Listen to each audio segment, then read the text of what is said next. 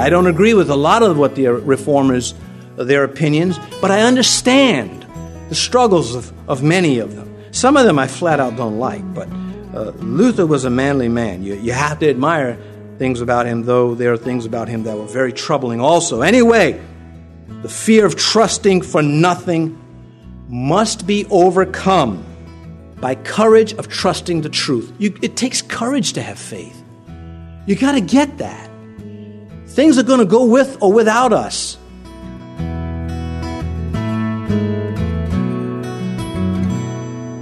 This is Cross-Reference Radio with our pastor and teacher, Rick Gaston.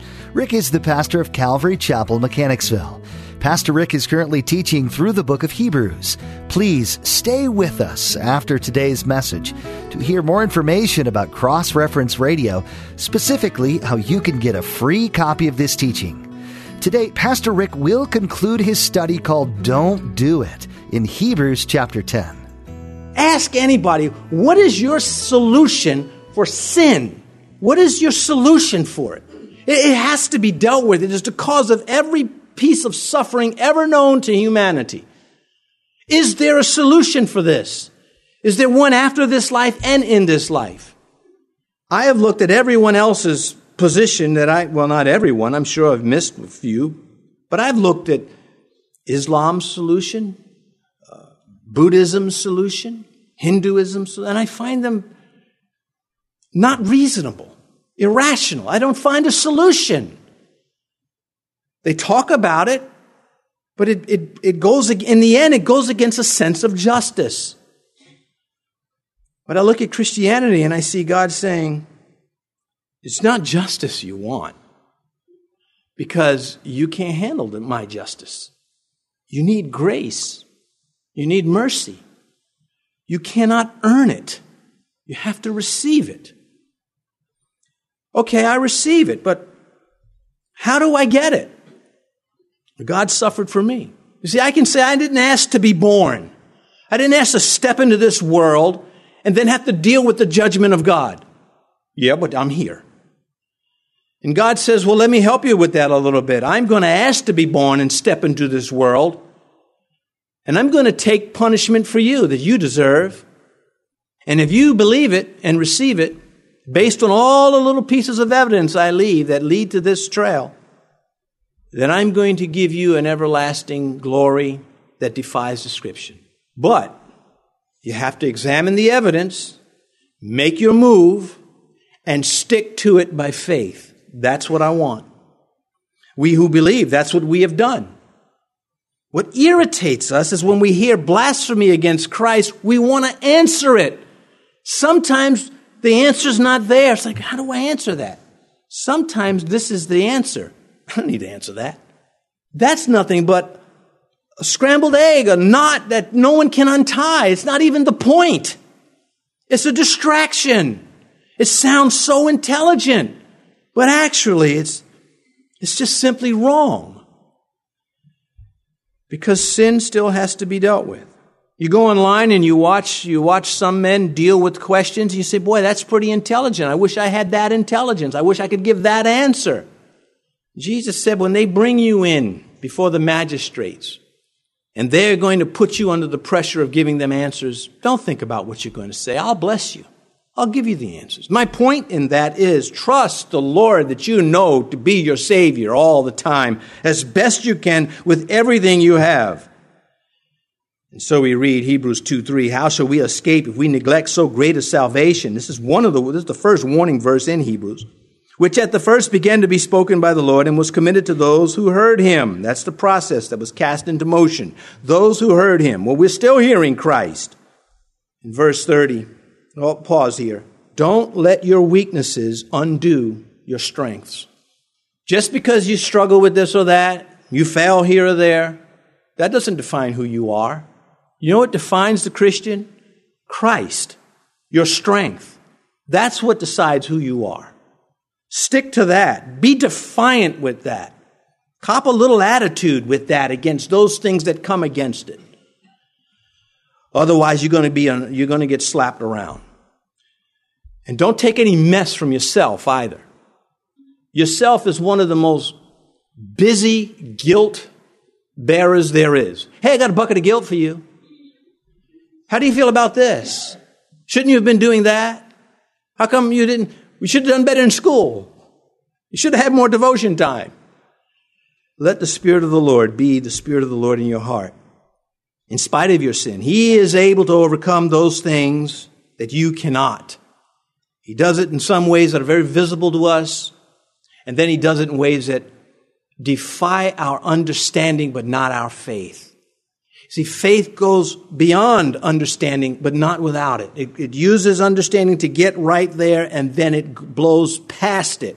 And I'll get to that, another illustration of that in a moment. Verse 30, for we know Him who said, vengeance is mine, I will repay, says the Lord. And again, the Lord will judge His people. It is a fearful thing to fall into the hands of the living God. Well, there's the payback. Vengeance is mine. God is not going to just ignore it. You didn't mean it.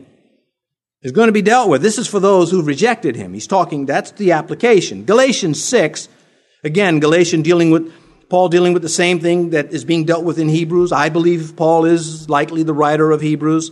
He says, do not be deceived. God is not mocked. For whatever a man sows, that he will reap also.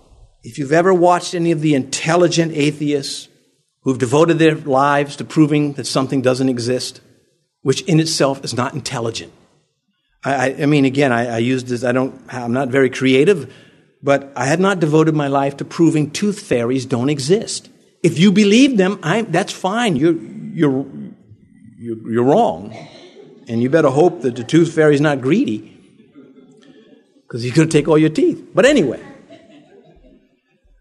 so I think it's an irrational thing. If others don't believe it, fine. This age of atheism that we are facing is unlike atheism in the past. This atheism is militant. It is aggressive. It is not satisfied with live and let live. It wants to stop you from believing what you believe because it is hell-driven. And when Paul says, don't be deceived, God is not mocked. Oh, well, they mock Him, yes, but they are sowing in their mocking, and they will reap what they have sown if they do not repent. And so we're facing serious issues when faced with God the Son, God's salvation and the Holy Spirit. Luke's gospel, there will be, Luke 13:28, Jesus speaking, there will be weeping and gnashing of teeth. The gnashing of teeth, the weeping is the sorrow. The gnashing is the anger. They're sorry that they're going to be judged, and they're angry for being judged at the same time. He says, when you see Abraham, Isaac, and Jacob, and all the prophets in the kingdom, and you yourselves thrust out. You think that only applies to the Jews, the Jewish Pharisees? That applies to the human beings who mock God and go to their grave like that. I have people I love who have not accepted Christ. I still love them. I'm still trying to reach them. But I do not love them more than I love my Jesus. I won't allow myself to do that. And so he said that in Luke's gospel to humanly intelligent rejectors, verse 32. But recall the former days in which, after you were illuminated, you endured a great struggle with sufferings. You see, they're Christians. They were persecuted for Christ. Clearly addressing veteran believers. And he says, remember. We read that and we have to say, if it can happen to them, I'm not letting my guard. I'm going to post another guard.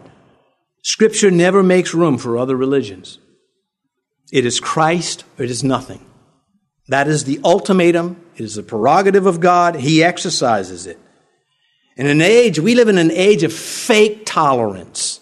They'd like to throw that word around. We stand in defiance against it. We say God is intolerant of Christlessness at death. That's it. In the Old Testament, it's illustrated for us. Samuel was intolerant of Agag, took out his sword, hacked him to death. Elijah was intolerant of the prophets of Baal on Mount Carmel. Those prophets did not survive the day. Christ was vehemently intolerant of fake believers in his day. Beware the Pharisee, beware the Sadducees and the scribes. Beware, beware, beware. These were the religious people that were acting like believers, yet rejecting the proof that was right in front of them according to their own scripture. We are not at all interested in doing physical violence to infidels, as you might want to use. We don't hear that word coming out of the church often, but it's a word that's for unbelievers. We're not looking to harm them physically, but their opinions, we are not looking to merge with ours. You endured a great struggle with sufferings, he says. Their fight were neither minor nor were they brief. Wherever that word endure shows up, that means there's time involved. Stephen was murdered, the first one in the church to be murdered for Christ. Paul, who hunted Christians, found himself hunted. Paul wreaked havoc on the church. Acts chapter 8. His name was first Saul.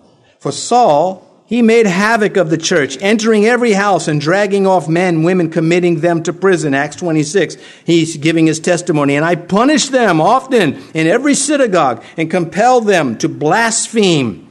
And being exceedingly enraged against them, I persecuted them even to foreign cities. You see why they were under pressure to go back to Judaism? And the writer is saying, don't do it. Galatians 1:3, for you have heard of my former conduct, Paul speaking again, in Judaism, how I persecuted the church of God beyond measure and tried to destroy it, end quote.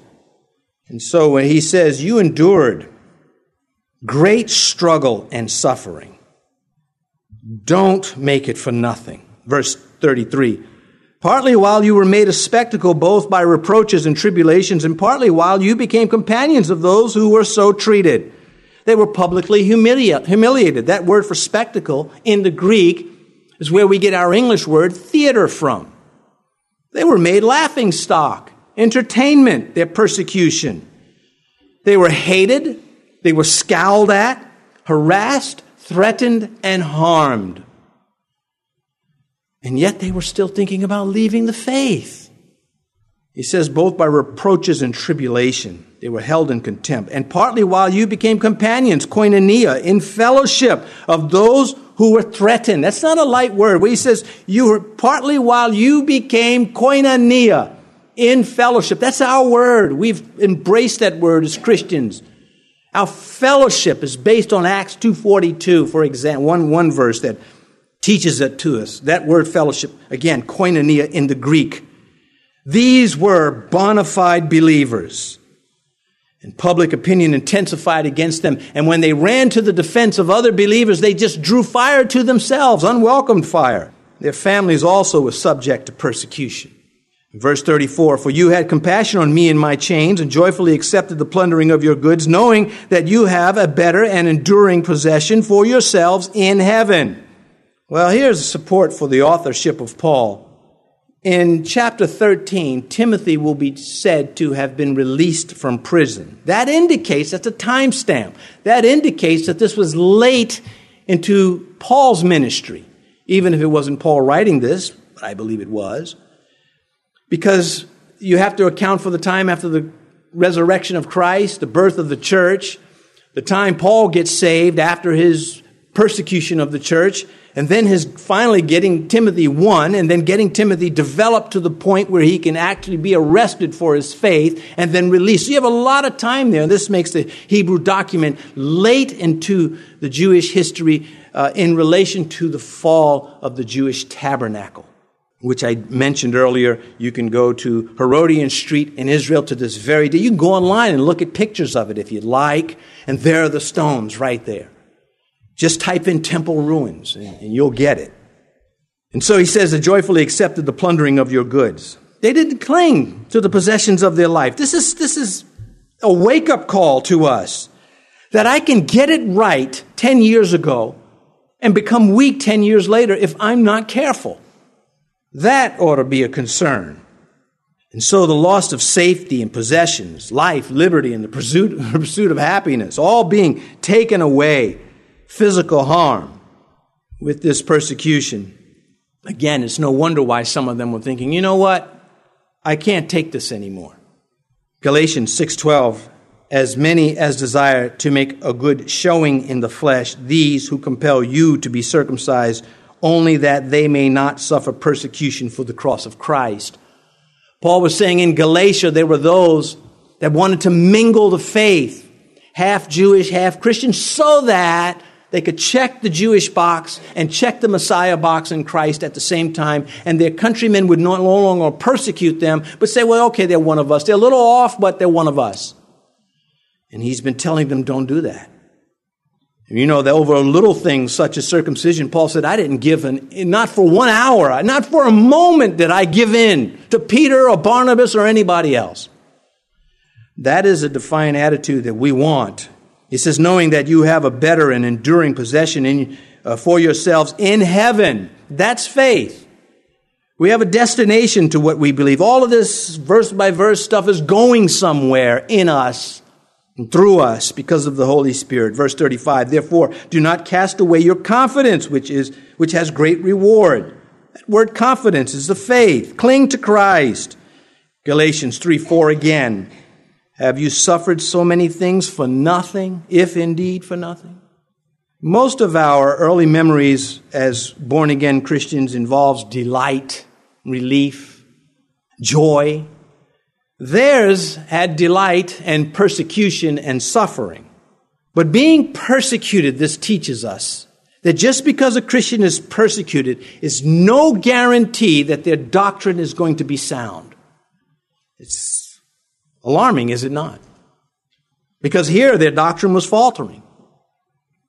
And we see this today. We see if a Christian has suffered persecution, he's given a pulpit, or she is given a pulpit. And sometimes it's good. Richard Wurmbrand, of course, him and his wife Sabrina, Corrie ten Boom, there have been others. But not all of them need to be put in a pulpit. Still, their doctrine is not developed.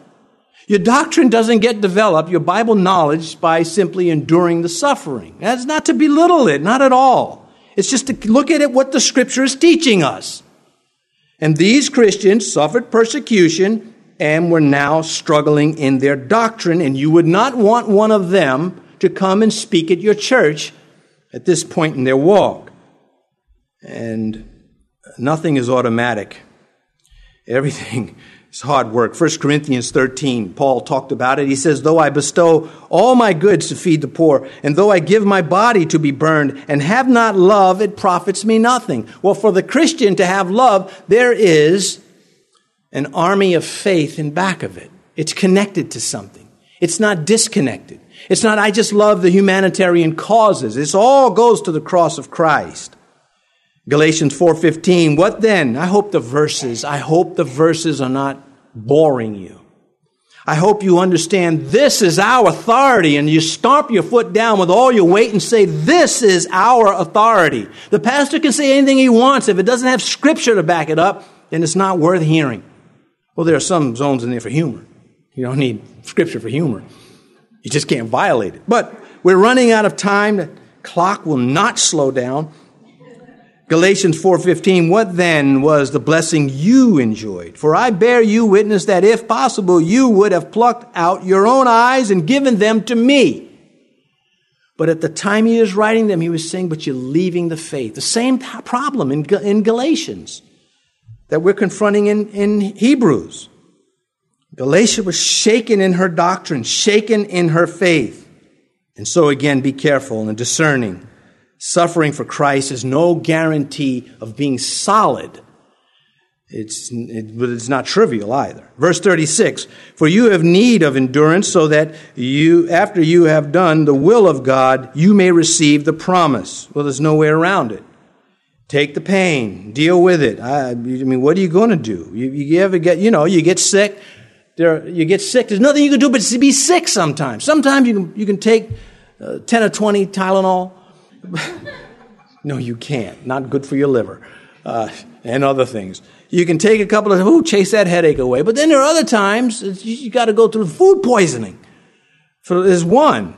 And so life has got these things in it. And we face them in Christ. So verse 37, for yet a little while he who is coming will come, will not tarry.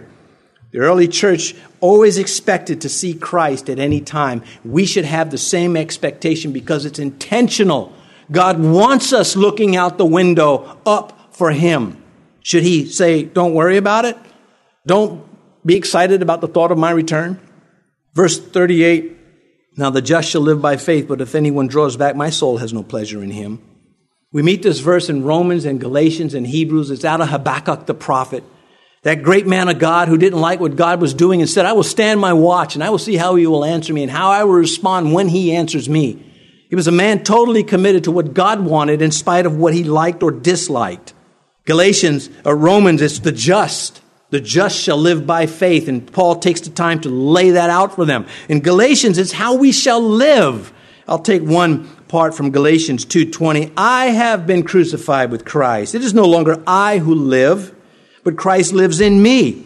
And the life which I now live in the flesh, I live by faith in the Son of God who loved me and gave himself for me. The just shall live by faith. Here in Hebrews, it is full out faith. He's going to take the entire 11th chapter. He's going to say, this is what it looks like. We have this illustrated in the lives of our ancestors. Beyond Hebrews 2:4, and I might run a little bit over, about 50 to 60 minutes. Beyond Habakkuk 2:4, there's history. Martin Luther was converted because of the verse in Habakkuk through Romans. Martin Luther was a Catholic monk, Roman Catholic monk, and he was seeking forgiveness for his sins the wrong way, the Roman Catholic way, through penance. And so on his knees, he would go up a step at the Pilate staircase in Rome. He'd take a step and he'd say prayers to Mary, even though the Bible says there's one intercessor between God and man, the man Jesus Christ.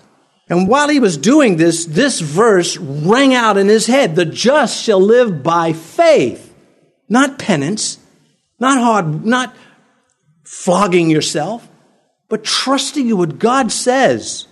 And he got up and he walked out of the Roman church and he took half of Europe with him. It wasn't immediate, but it happened just that way. He marched out of the church at Rome, and that was the beginning of the Reformation. And thank God for it. I don't agree with a lot of what the reformers, their opinions, but I understand the struggles of many of them. Some of them I flat out don't like, but Luther was a manly man. You have to admire things about him, though there are things about him that were very troubling also. Anyway, the fear of trusting for nothing must be overcome by courage of trusting the truth. It takes courage to have faith. You got to get that. Things are going to go with or without us. Make sure we're going with the ones that are going through the straight and narrow. It starts with commitment. So God says through the writer, if anyone draws back, that means to pull away from Christ. My soul has no pleasure in him, like Judas Iscariot. It brings only death. Verse 39, but we are not those who draw back to perdition, but to those who believe to the saving of the soul. Apostates have their reasons for leaving the faith. We have ours for staying in, and let it be that way. There's nothing wrong with that. This word perdition, it is hell. It is when Jesus said the Son of Man indeed goes just as it is written of him, but woe to the man by whom the Son of Man is betrayed. It would be good for that man if he had not been born. Well, he then later identifies that man in John 17. He says, while I was with them in the world, I kept them in your name.